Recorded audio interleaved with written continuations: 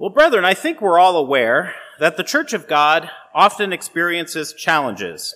Sometimes those challenges are doctrinal, and sometimes those challenges are on the church's teachings and traditions. Well, brethren, today I want to talk about a challenge in the latter category. The challenge I'm referring to concerns the culture and format of our church services, what we're doing right now. Brethren, we may or may not have thought about it in those terms, but our church services have a culture. We're all participating in that culture right now. I don't need to describe it. Now, in the study of religion, church services generally have two approaches or two cultures, according to comparative religion studies. One is liturgical. That's a very heavily ritualistic culture that's very predictable, very organized, very rote. And then you have a non-liturgical culture, which is pretty unpredictable, very spontaneous, unorganized, disorganized in nature. So on one hand of the spectrum, you'd have liturgical, you'd have a Roman Catholic Mass, very predictable. On the other end, you would have a Pentecostal service, extremely unpredictable. What's going to happen there? Well, brethren, our church service would actually be somewhere in the middle of that spectrum, I believe. We're not as liturgical as a Roman Catholic Mass, but obviously we're not as non-liturgical as a Pentecostal meeting or a tent meeting. But there have been some who have criticized our approach to church services. Some of the ideas associated with this challenge are our services should be more casual, a little more spontaneous, less organized. Our services should emphasize more music. Our services should encourage more congregational participation, maybe a few amens from the audience. Please don't do that while I'm speaking. Our services are man-made traditions that should be challenged and updated.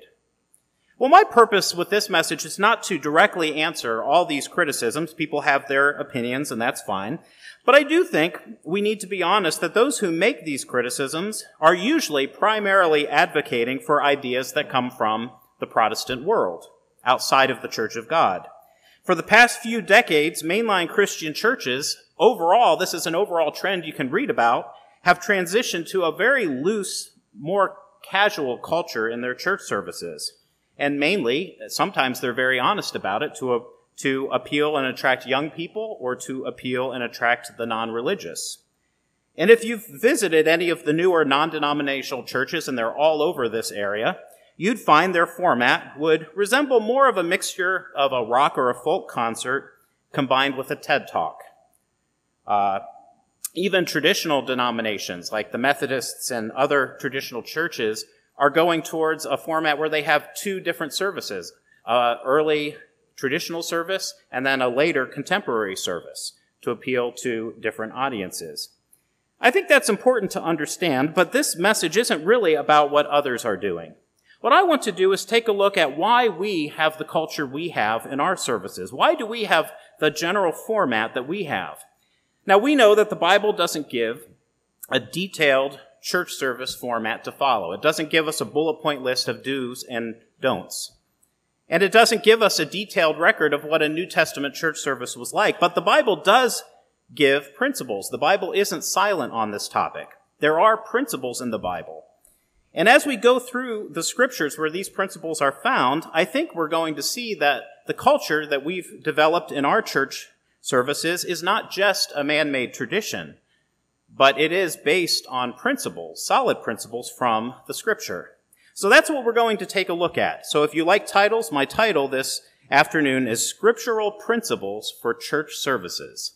Scriptural Principles for Church Services. What does the Bible say about the culture and the format, the general format for a church service in the Church of God?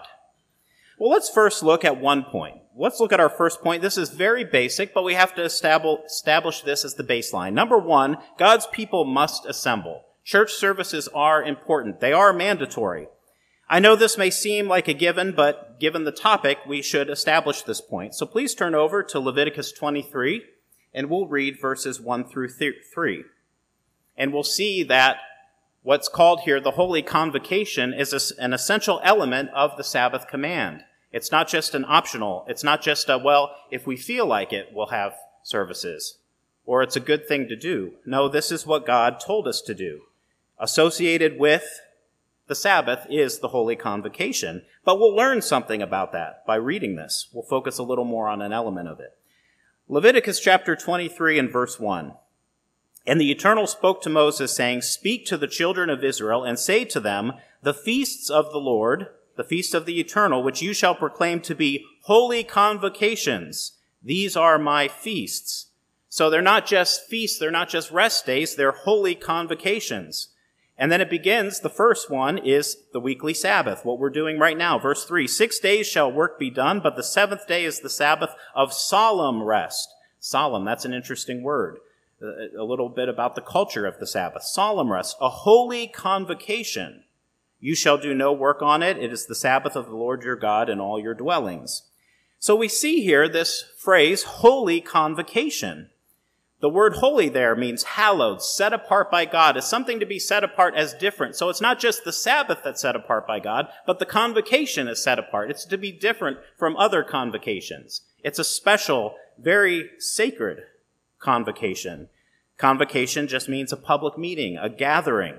So a holy convocation is an essential part of the Sabbath. So we rest on the Sabbath, we don't work, and we assemble. But just that word should teach us something. The holy convocation, God's presence is there. And that's why we've developed a culture in the church of striving to conduct ourselves as if we're in God's presence when we're a part of the holy convocation. That's why we have a culture of formality, of dignity in our services, because we believe we're in God's presence.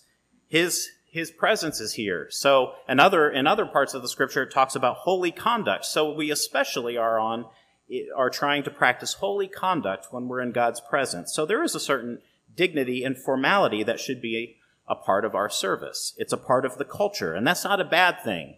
Not being casual is a good thing when it comes to this concept.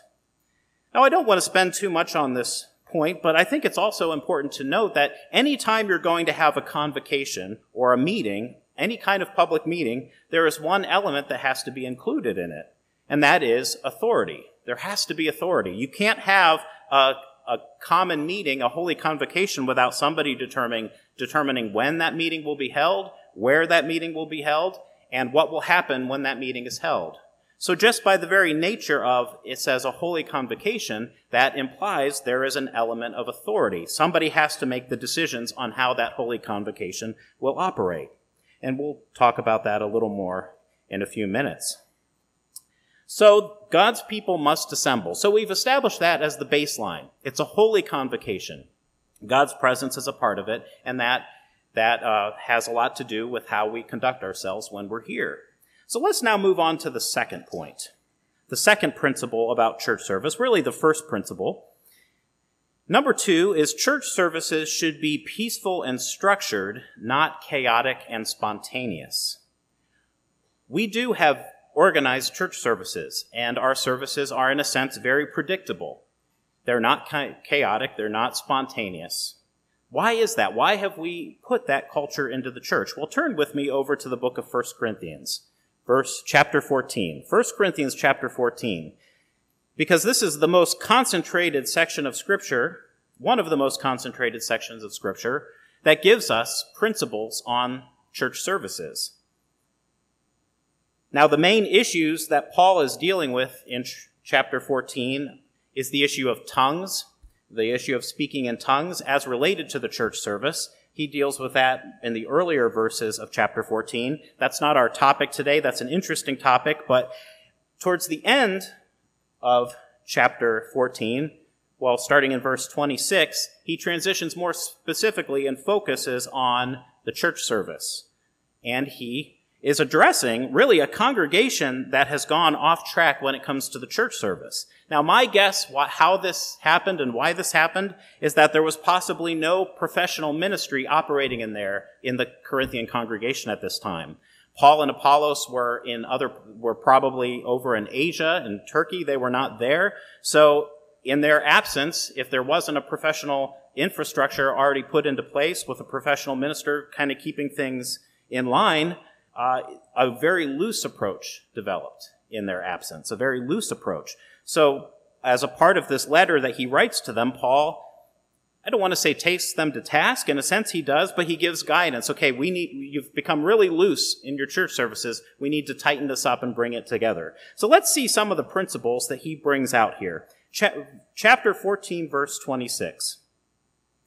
How is it then, brethren, whenever you come together, this is talking about an assembly, when you come together, each of you has a psalm, has a teaching, has a tongue, has a revelation, has an interpretation. And then he says, let all things be done for edification, for building up. He's saying this doesn't build up. So everyone coming here with basically the services are an open floor and everyone can share whatever he feels is on his heart at that time. He's saying that is not edifying. Later he'll say this is a culture of confusion and that shouldn't be. So he doesn't endorse this. He doesn't endorse this kind of open forum type culture for a church service. So he starts to address it and starts to encourage them, okay, bring it in, tighten it up. Verse 27, if anyone speaks in a tongue, let there be 2 or at most 3, each in turn, and let one interpret. So again, if you have another language, but there's nobody to interpret that language, don't say anything. It doesn't build up. There's no purpose for it. It doesn't serve any purpose in the service. Verse 28, but if there is no interpreter, let him keep silent in the church, and let him speak to himself and to God. So, he really puts some limits on this gift of tongues that was given at that time. So if there's no one to interpret, if it's not going to edify or help educate somebody, just better to be quiet. That shouldn't be a part of the service. And then, in verse 29, he gets into a very important principle that we're practicing today, that guides our church services today. Verse 29, let 2 or 3 prophets speak, and let the others judge. Now, in this context, that word prophet doesn't mean somebody who's foretelling the future. This means a person who's speaking under inspiration, a speaker, an inspired speaker. So let 2 or 3 speakers speak, and let the others judge. Let the others listen and interpret and apply to themselves. Verse 30, but if anything is revealed to another who sits by, let the first keep silent. So don't just have people standing up and I have an inspiration, let me speak now. No, that's not the culture. Verse 31, for you can all prophesy one by one. So it's not to be this chaotic free-for-all where everybody's essentially speaking at the same time.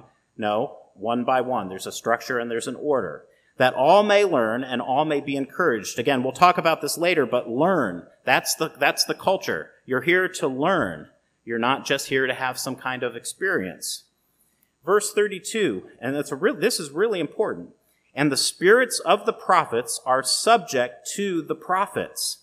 So this is talking about the approach to speaking, that the speakers are to be in complete control of themselves. They're not to give themselves over to a trance. They're not to be kind of led by their emotions or by the Spirit or by anything else. They're to be in control of their mind, in control of their speech, and well prepared, obviously. A couple more translations bring that out a little better. The Phillips translation, which is a paraphrase, but I think it captures it here. The spirit of a true preacher is under that preacher's control. The spirit of a true preacher is under that preacher's control. So the preacher has control of what he's saying, what he's thinking, what he's teaching. The NIV actually does a good job too. It says the spirits of prophets are subject to the control of prophets. So again, this is the whole principle of self-control. Paul talks about that later in Galatians 5. Self-control. So we have 2 or 3 speak, and those speakers are to be prepared and under their control. Their mind is to be under their own control. Verse 33. He then connects the culture of the church services to the very nature of God. So the culture of the church is to represent the culture or the nature of God. Verse 33, for God is not the author of confusion. So by implication, he's saying you're operating in confusion. God's not a part of that. That's not a culture of God. That's not how God is. That's not how he thinks. So that's not how he operates. God is not the author of confusion, but of peace. But of peace, as in all the churches of the saints. So the church of God's service is to reflect the character of God.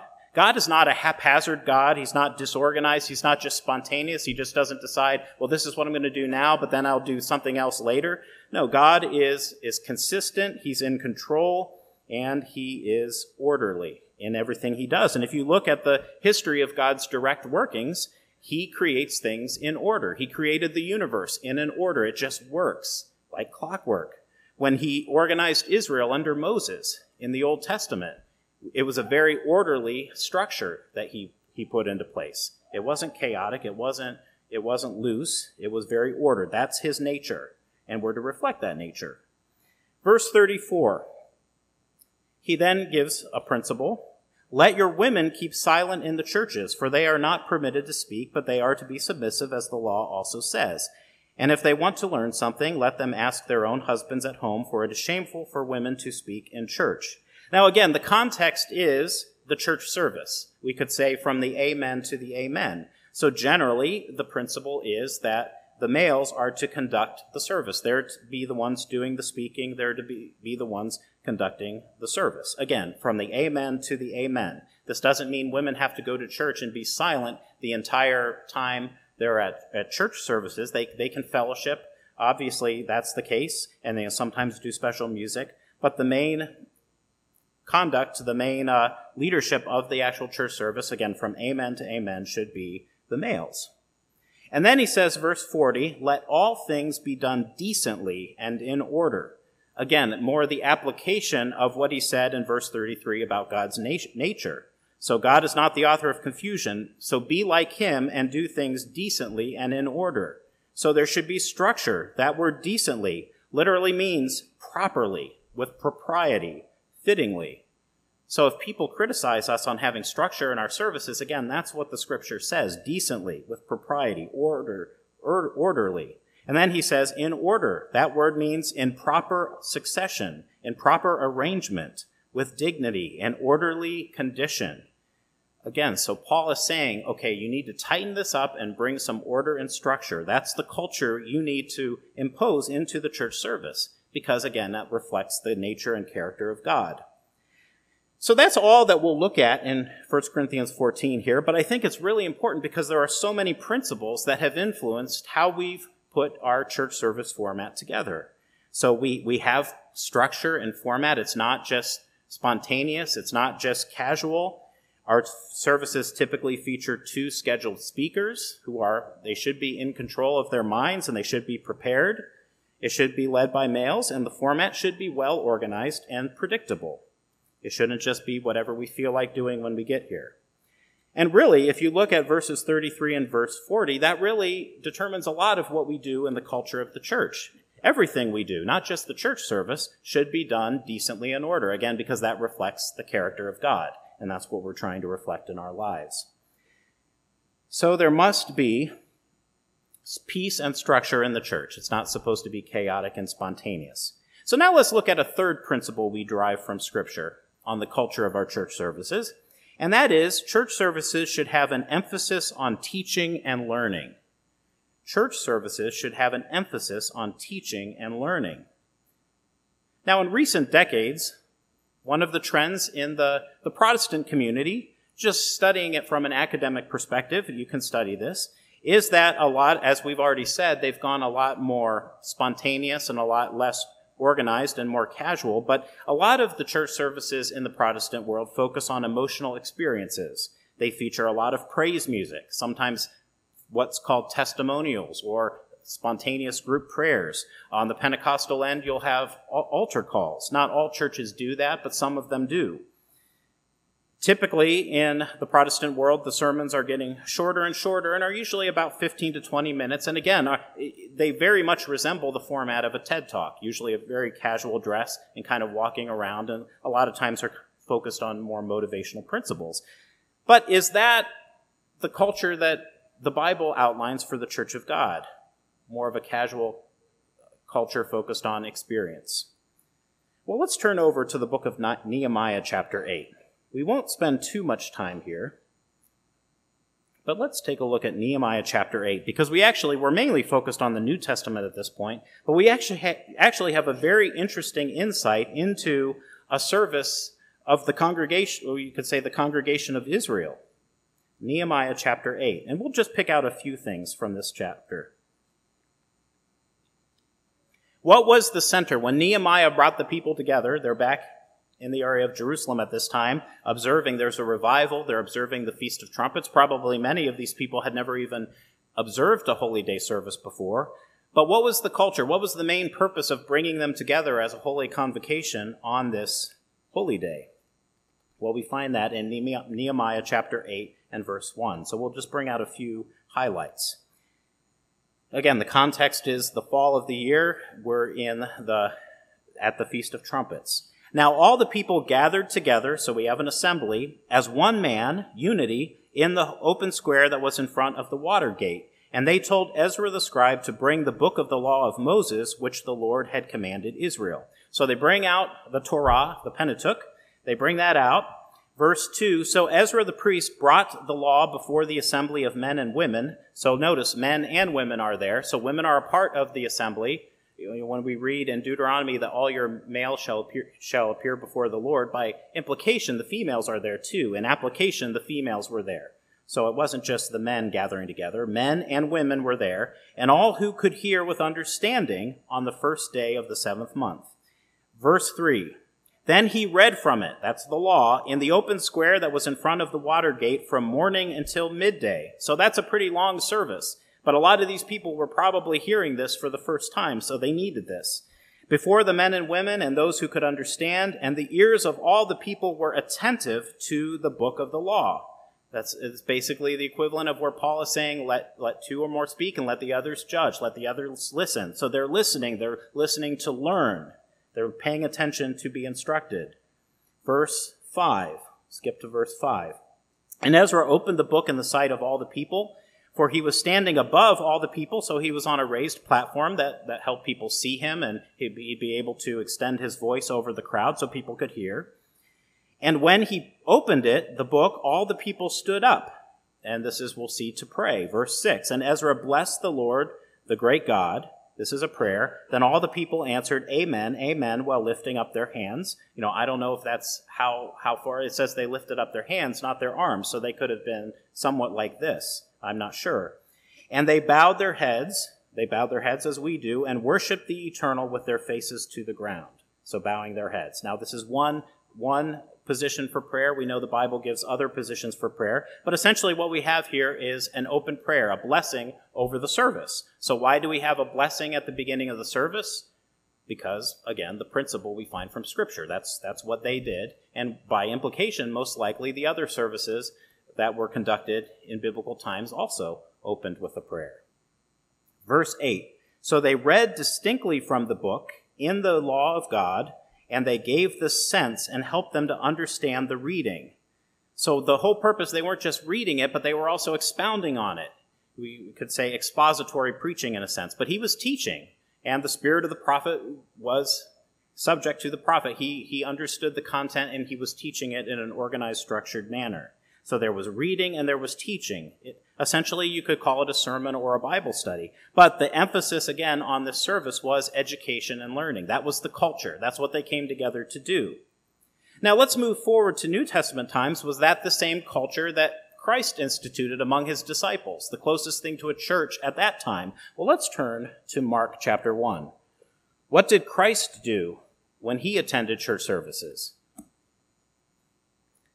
Mark chapter 1, and we'll look at verses 21 through 23. Mark 1, verses 21 through 23. We'll just pull out an important element of the example of Jesus Christ here. Mark 1, verses 21 through 23. Of course, when Christ observed the Sabbath, most of the times when he was in a city, he would observe it in the synagogue. That was church services for Jesus Christ. So Mark 1, verse 21, then they, so Christ and the disciples, went into Capernaum, and immediately on the Sabbath he entered the synagogue and taught. So he went to the synagogue, and what was the culture? What was he there to do? Teach, learning, education. Verse 22, and they were astonished at his teaching, for he taught them as one having authority and not as the scribes. So it wasn't a dry form of teaching. It wasn't overly academic. He taught with authority, and he also taught and compelled people to apply what he was teaching them. Now, looking at the culture of the synagogue, of course, that's another study, but it's interesting that the synagogue usually was structured around a person who was considered the ruler of the synagogue. And he was the one who kept order and decency in the meeting. He was the overseer. So he would choose and select what readings were to be done. He would select who was to speak, and he maintained order in the synagogue.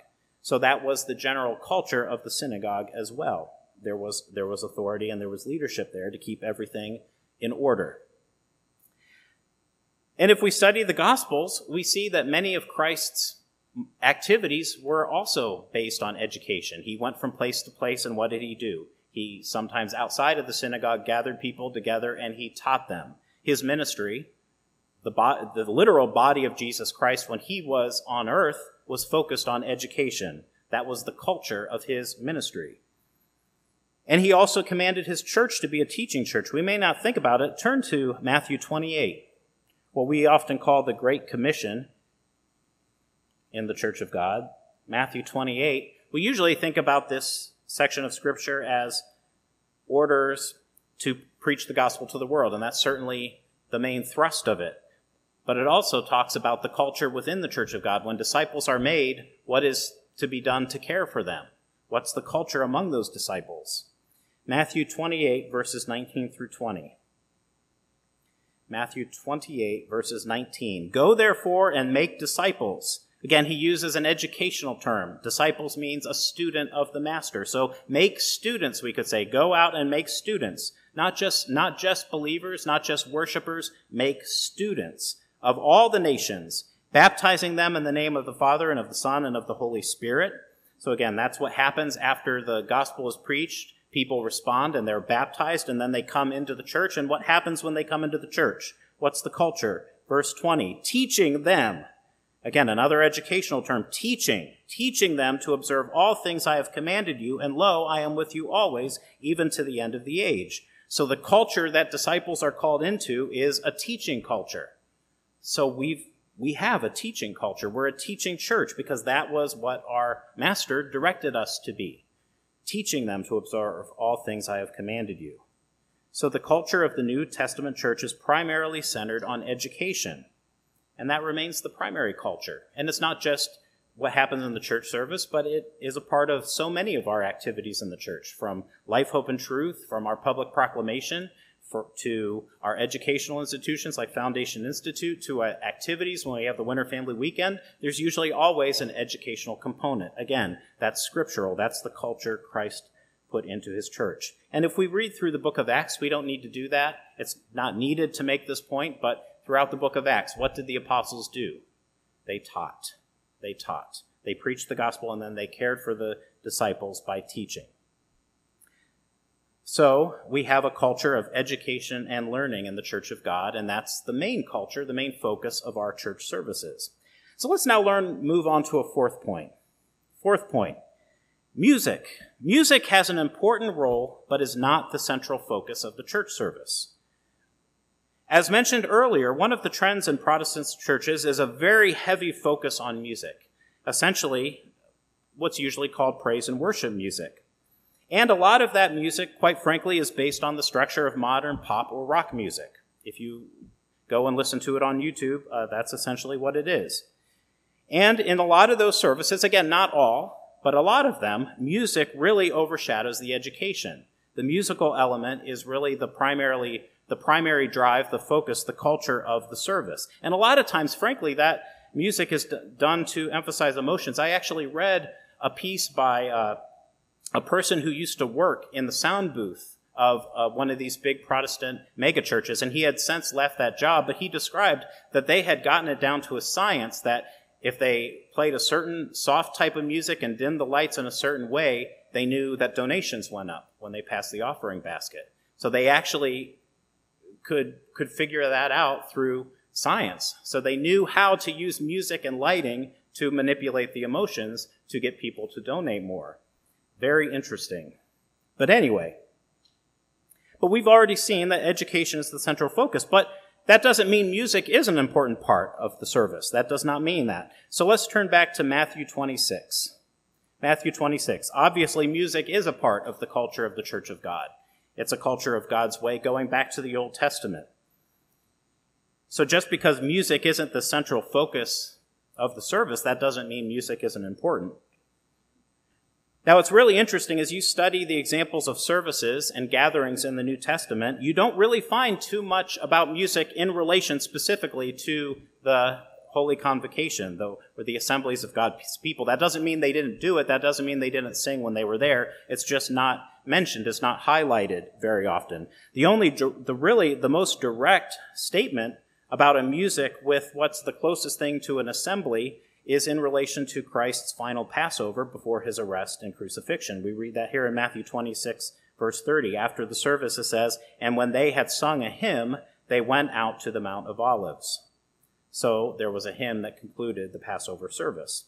And again, I think we can assume that this wasn't a one-time thing. They knew the hymn. They were very familiar with it. It was probably a part of their lives. So music was an element of that service, and by implication, it was most likely an element of the other services in the Church of God. And we know, going back to the Old Testament, music had a big part in Israel's history. God set up temple choirs for Israel's worship in the temple. The greatest king of Israel, David, was a musician, and he composed a whole inspired book of song lyrics, prayers which were meant to be set to music, and that were preserved in the Scriptures for us, and we still sing those today. So again, that's not to de-emphasize music. Let's turn to one more scripture along this line, Colossians 3, verse 16. Shows Paul talks about music. Now, he's not specifically talking about it in relationship to the Holy Convocation here in Colossians 3. But he's still saying music is an important tool. It's an important part of the culture. Colossians 3, verse 16. Colossians 3, verse 16. He says, "Let the word of God dwell in you richly in all wisdom, teaching and admonishing one another in psalms and hymns and spiritual songs, singing with grace in your hearts to the Lord." So again, the direct context of these psalms and hymns and spiritual songs isn't directly the church service, but this he says, it is an element of it. It is an element of the Christian life. Church music plays an important part. And it is a tool. We know that music is a tool. It's a tool to praise God. That's how David primarily used music, to praise God. But there's also a teaching element to it. Music should be educational. There should be depth to the content of the lyrics. And there's so much depth if you read the songs that David wrote. I mean, there are whole long Bible studies you can do on those individual psalms that he wrote.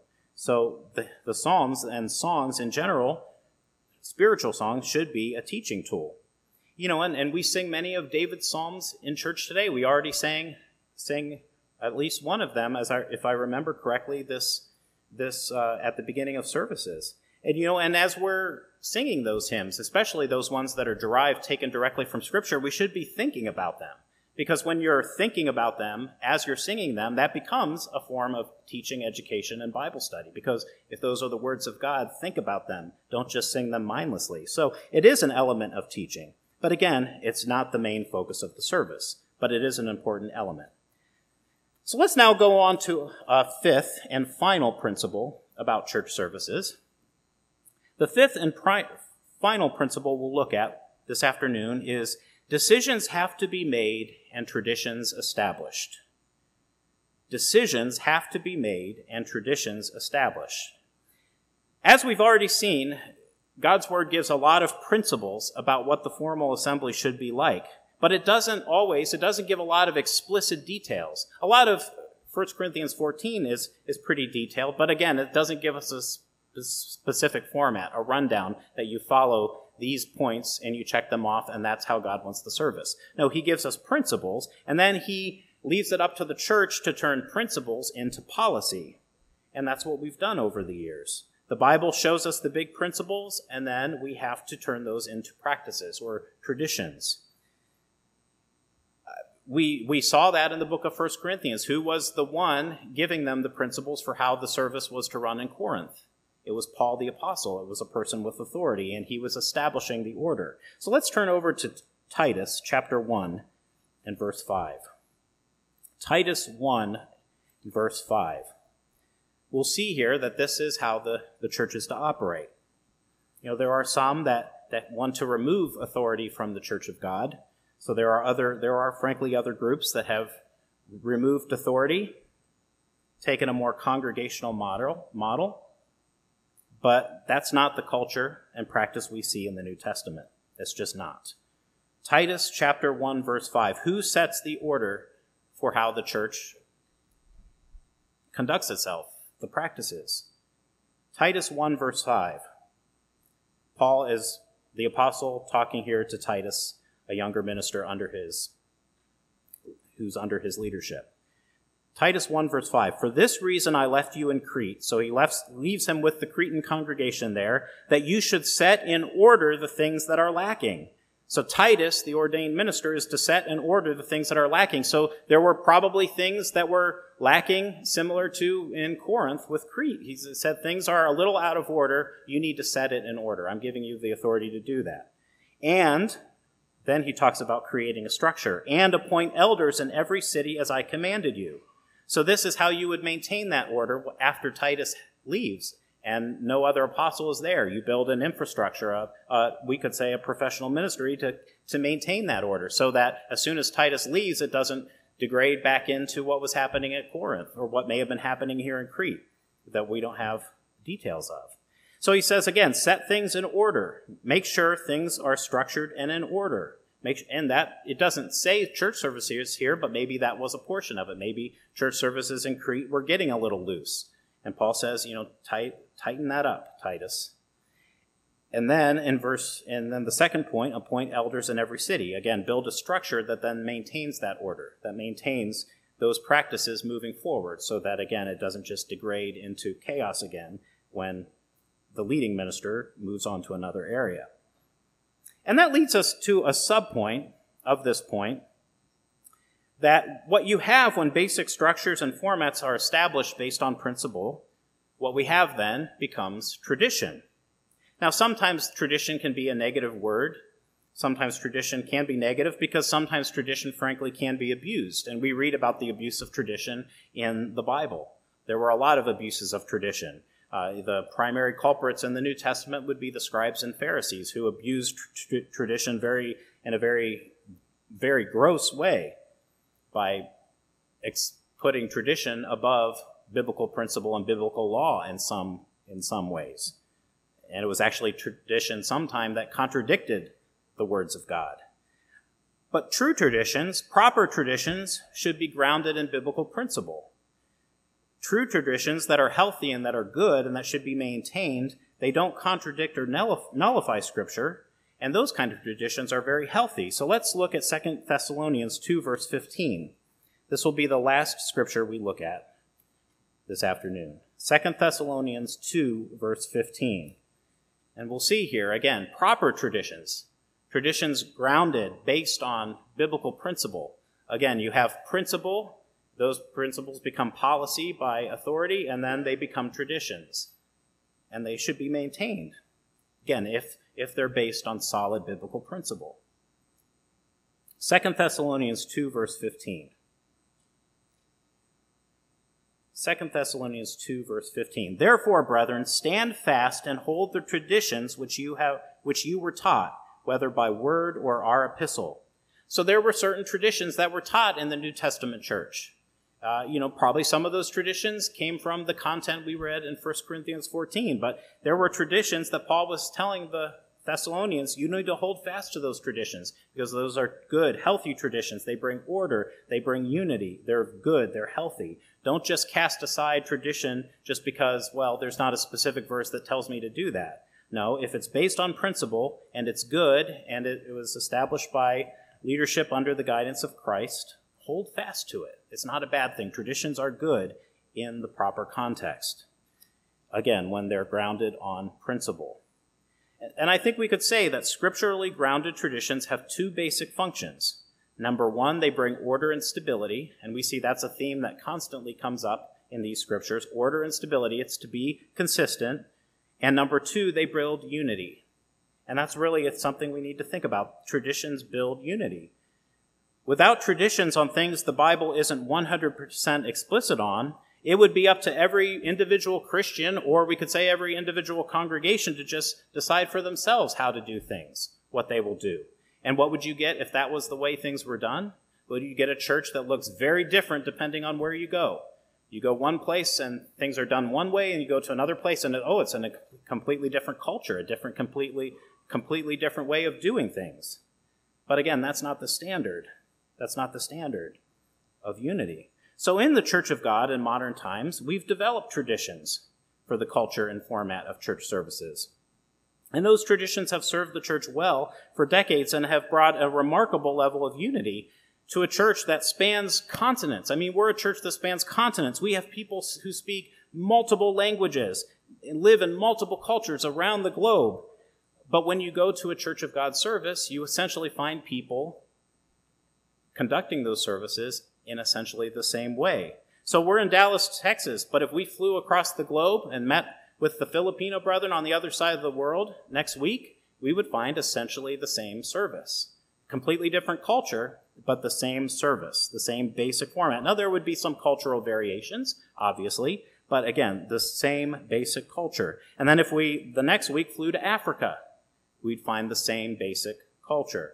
Latin America, same culture. Europe, same culture. Pacific Islands, same culture. Again, there's unity in the church that has been brought because of traditions, and that's a remarkable thing. That's a wonderful thing. That's a thing to be celebrated, not a thing to be criticized. The congregations in the church are primarily unified by the Holy Spirit of God, but also by biblically grounded traditions that have brought harmony of worship and practice. So to wrap this all up, brethren, we should be thankful that we have a format, a general format for services, and there are variations to our format. We're having one of them today, 2 split sermons. That's a little bit different, but that's fine. But the general format of our services are based on biblical principles. And I believe we could say the main pillar principles that our services are designed to honor are these. Number 1, services should be ordered and structured. So it's not a chaotic atmosphere. It's not a free-for-all. There's order and there's structure. They're consistent. Number 2, they should be primarily educational in focus. So our services are primarily educational in their approach and culture. Number 3, services should be based on scripturally grounded traditions established by the leadership of the church. And number 4, services should bring unity to an international church. Christ said you would go to all nations and preach the gospel. And how do you unify all nations of the people who became disciples? Well, you have traditions. So, brethren, I hope this message has helped us understand, maybe a little better, the why behind why we do things every week when we come together for Sabbath services. So to conclude, despite the opinions some may hold, again, the way we conduct services in the Church of God is not just a man-made tradition. It's not just a man-made construction designated and put together out of the minds of human beings. No, our traditions are based on the solid principles and derived from the Word of God.